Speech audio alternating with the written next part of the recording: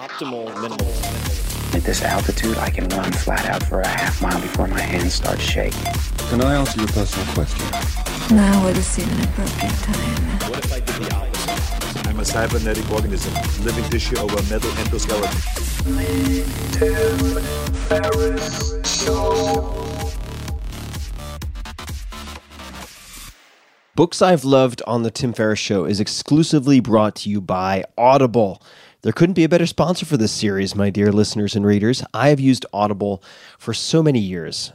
As long as I can remember, I love it. Audible has the largest selection of audiobooks on the planet. I listen when I'm taking walks.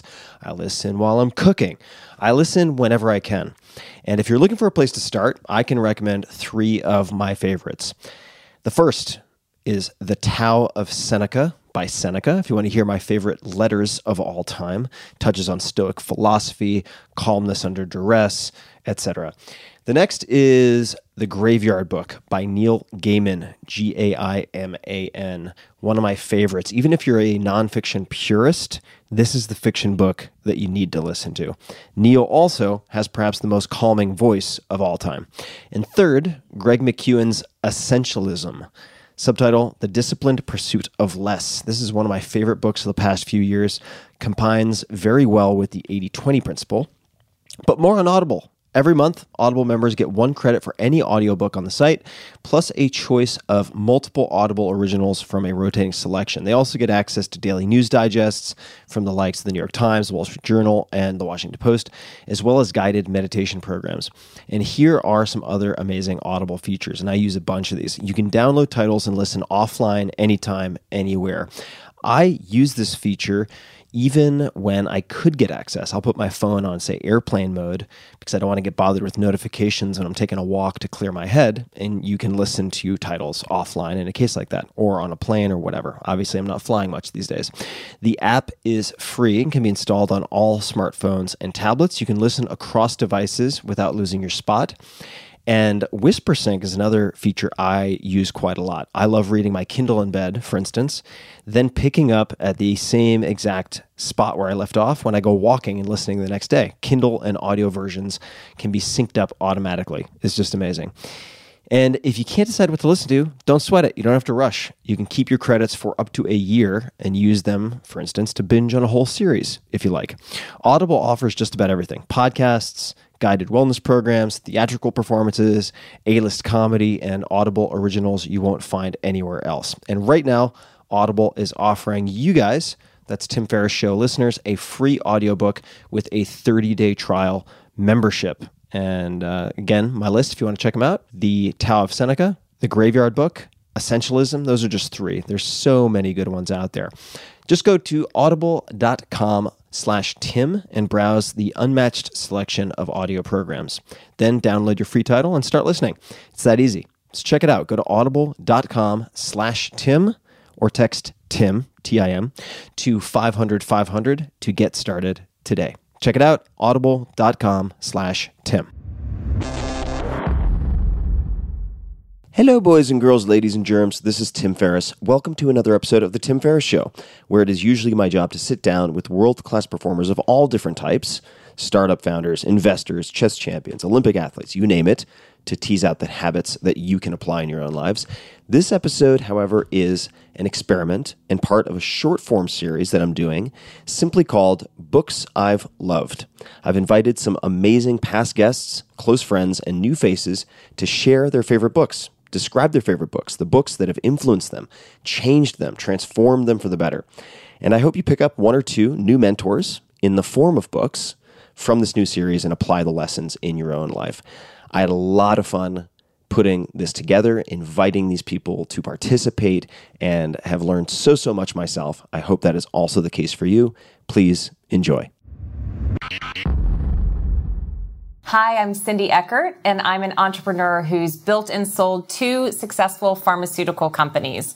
I'm perhaps best known for my last, Sprout Pharmaceuticals, that broke through with the first and only FDA-approved pill for women's low libido. That's right, I said low libido. I sold that business for a cool $1 billion up front and went on to put my money where my mouth is. So today I invest in other disruptive female founders and disruptive technologies in health inside of my Pinkubator. That's right, I said pink. I had a little pink pill. I love pink.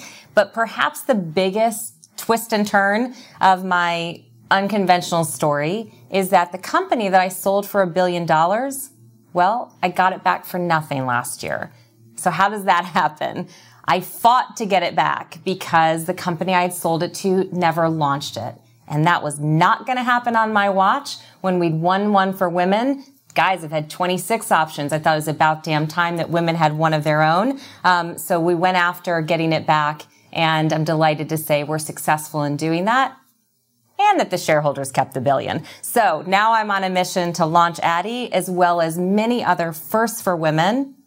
But I should say, of all the career highlights, maybe one of the top ones is being interviewed by Tim Ferriss. So when he called and said, all right, Cindy, what are books you love? I got to thinking, the first one that came to mind, no brainer for me, Purple Cow by Seth Godin. It is such a good book. So what's it about? Well, it's right there in the title for you. There are tons of brown cows out there, but it takes a purple cow to grab your attention. And his book is a marketing book. It talks about the model of marketing. It talked about how, the old model of marketing was the huge companies with giant budgets who got to have the Super Bowl ads, like they were going to win. They were going to win through money and exposure, and how that model really has been disrupted. And that we have these, remarkable brands that attract remarkable to them. That's the purple cow philosophy. So as I was reading it in the context of marketing, it really struck me, but isn't that a philosophy with which to build a business? So I said I've built 2 companies, dial back to my first one, Slate, and really purple cow, from a philosophical standpoint, the standing out in a sea of sameness was so fundamental to the core of what I was trying to accomplish that literally, if you go back and look at email signatures from people, instead of saying best regards, cheers, whatever your sign off is, many times when you look at my original team that worked with me, the sign off is moo. Moo, because I talked about it so damn much. The purple cow philosophy. How are we going to go out there and stand out in a sea of sameness? I'd been in big environments. I was in those big environments, and I was successful, but totally uninspired. I was in environments that believed the only way to be successful was to homogenize, was to make us all brown cows, and we had to follow the certain way. And really, the hunch was, when I started Slate, wait a minute, there are other people out there just like me. They're in those environments. They are successful because of their own drive and determination, but they're not inspired, and you're actually not tapping into this purple cow aspect of them that will make you remarkable. And so I hired against it. I fired against it. I incentivized. We dressed up at Halloween. Some of my employees came in dressed as purple cows. I mean, we really got it, because if you come into my office, let's just say hiring, for example, by the time somebody gets to my desk, and has been vetted by my team, they're abundantly qualified to have the job. What I was looking for was purple cow characteristics. How did they stand out from everyone else? How were they remarkable in a way that was going to attract remarkable to them? And so those were really what I was torturing. Purple Cow, I believe, is an outstanding read for everybody, not only if you're in marketing and you want to understand how the old rules don't apply anymore, but really philosophically for how you embrace how you show up in this world.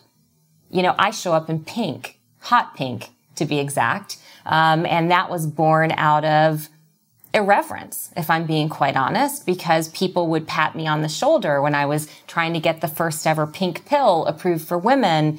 And the pink became a symbol, if you will, of what I was fighting for. I like pink, by the way. I've always liked pink. I look back at childhood photos. I'm almost always in pink.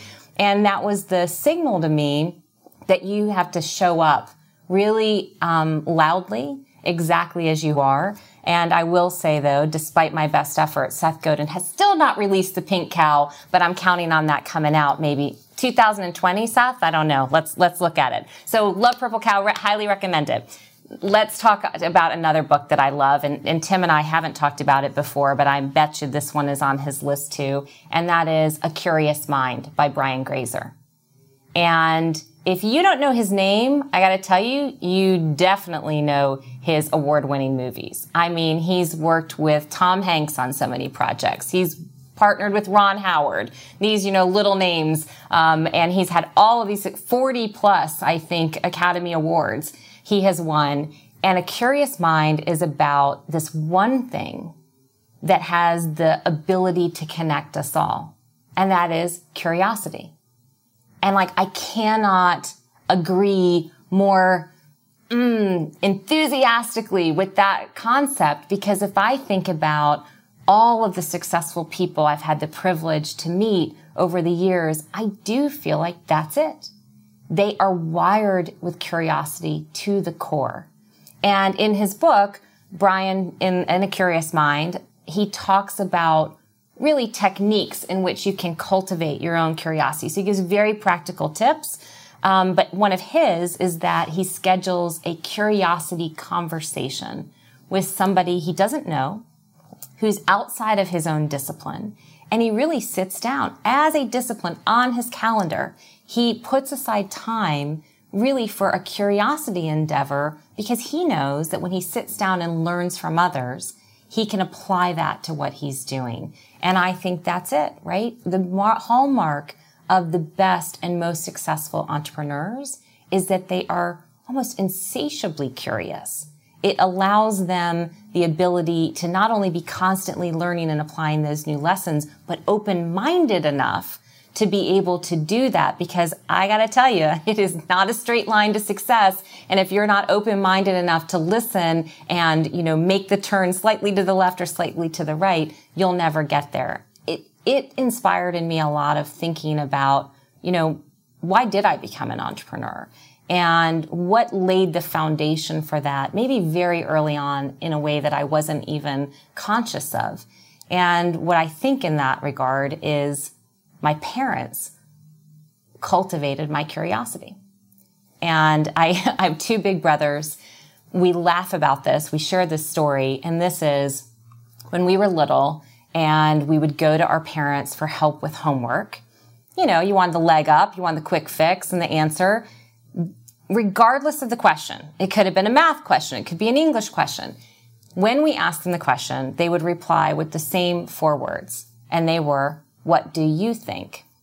It was infuriating, by the way, at the time, in which you just wanted the assist from your parents, make it a little bit simpler. But really what they were doing, and I give them a lot of credit for this. I think sometimes they genuinely were just tired. But I think at the core of it, the "what do you think" was cultivating curiosity.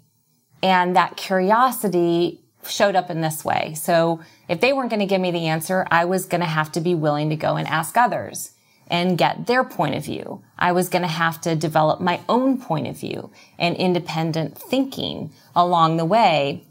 And all of that cultivation of, the approach of constant learning, the approach of forming your own opinions, the approach of realizing that it's not going to be handed to you by someone all-knowing above who's going to pass down the perfect answer, really is foundationally so very helpful to me as I've gone through my career, as I have built businesses from scratch, as I have sold them. The curiosity is what has kept me showing up for more. So if I'm thinking about, 2 books that I truly love, and I couldn't recommend them more highly, it would be Purple Cow from Seth Godin. For all of you listening, I hope you always show up as the purple cow and separate yourselves in the sea of sameness. Let's be honest. There's a lot out there today. We get a lot of messages coming at us fast and furious. You gotta stand out. And really the simplest way to stand out is to be authentically you. That separates you from everybody else.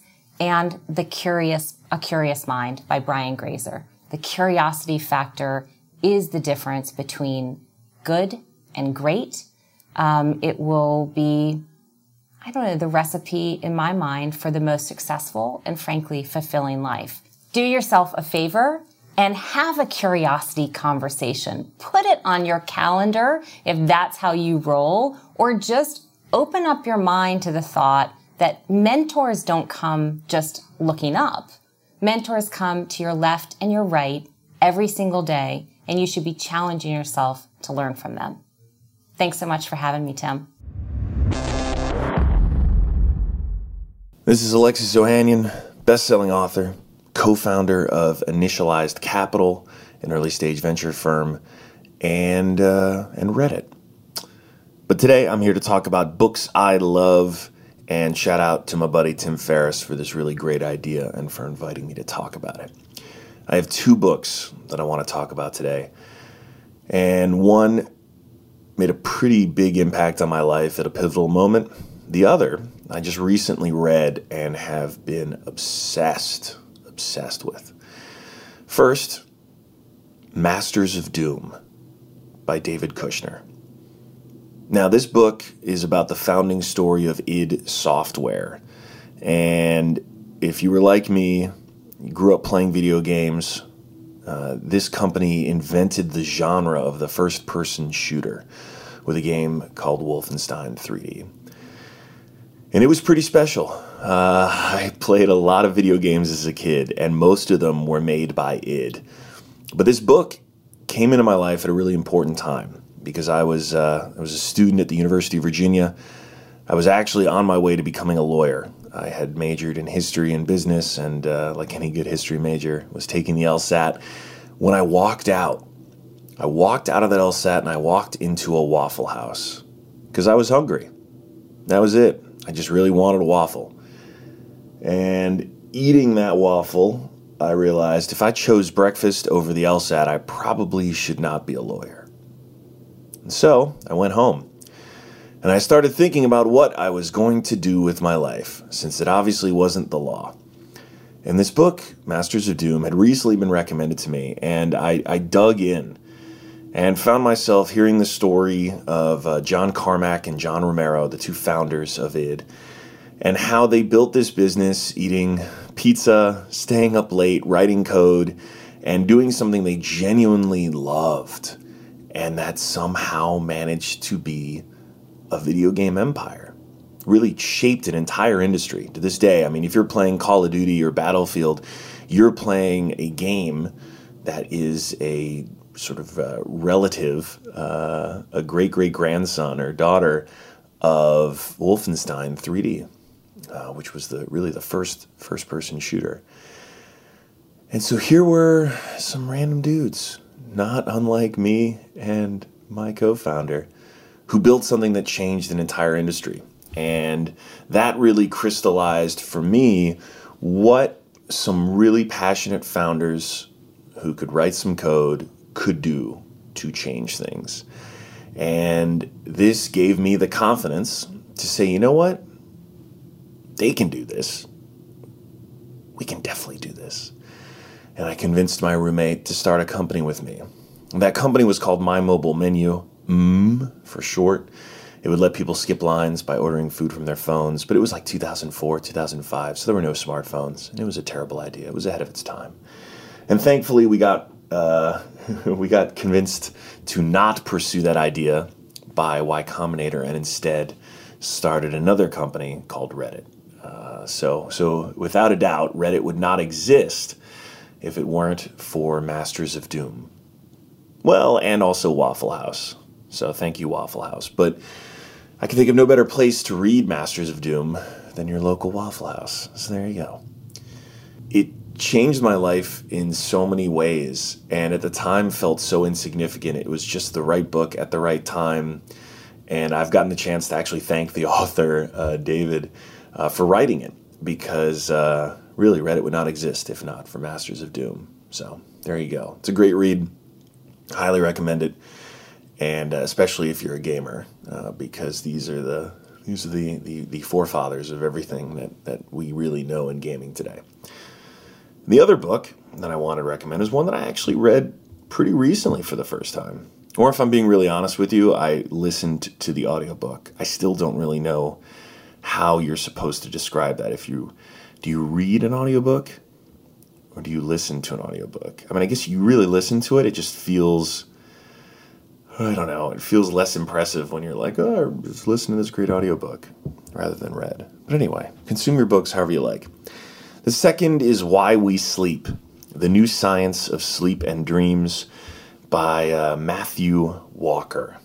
And this was something that I had recommended to me so many times. And it was funny because I was a new dad at the time. So my daughter, Olympia, was born on September 1st, 2017. And this book must have come out around then or some point that year because I was getting it recommended to me all the time while I was unable to sleep because I had a newborn. And I thought, this is some delightful trolling. And, like a lot of things, I kind of put it off. And then finally I was like, all right, let me check this thing out. Everyone keeps recommending it to me. And so I prioritized it in the Audible account, gave it a listen, and have not been able to stop thinking about it. Because really, thanks to technology, we now can really start to understand this really important process that all living creatures need, but we've never really been able to understand. We've been able to do so much research on so many other things that we humans need to survive, except for sleep. But thanks to improvements in all kinds of technology, brain scanning and whatnot, and just years and years of research by neuroscientists like Matthew Walker, we're now starting to understand just what sleep does and why it is so damn valuable. And then also how we can better sort of orchestrate it in our lives. And I've been someone who is very fortunate, sort of genetically blessed, and thanks to my mom, I think, I've never had any trouble sleeping, ever. I can sleep, knock on wood, anywhere. Right now, in the middle of this podcast, if you said, Alexis, I really need you to go to sleep, I could go and curl up in a nice chair, or ideally in a nice bed, but I could curl up in a nice chair and be out in probably 10 minutes. And most nights, I would get probably six hours of sleep was my goal. If I got 6, I thought, all right, great, let's do it. But I never really understood why any of that was important. And in fact, during my 20s, and especially founding Reddit, I'd sleep even less. And I think I relished it at the time because in some weird, perverse way, I thought that was like showing that I was more serious than anyone else about my startup, which was dumb in hindsight. And really, thanks to this book, I've started to understand just how damaging that was and lack of sleep is, and just how important it is, especially if you're trying to do next level type work, how important it is to get rest and recovery. And it may seem obvious to you, it definitely didn't to me, but the recovery and rest is as or more important than the work one actually does. And you don't need to look much further than even professional athletes who have the most objectively hard and demanding sort of industries, because there are winners and losers every day, and it's all ranked, and you have a fairly level playing field. And so we make up the wins and losses in business and the way we keep score. But in sport, it's very objective and very clear. And so it should have been no surprise to me that sleep mattered, because every one of the greatest athletes talk about the time that they spend recovering as being as important or more so than the time they spend at work.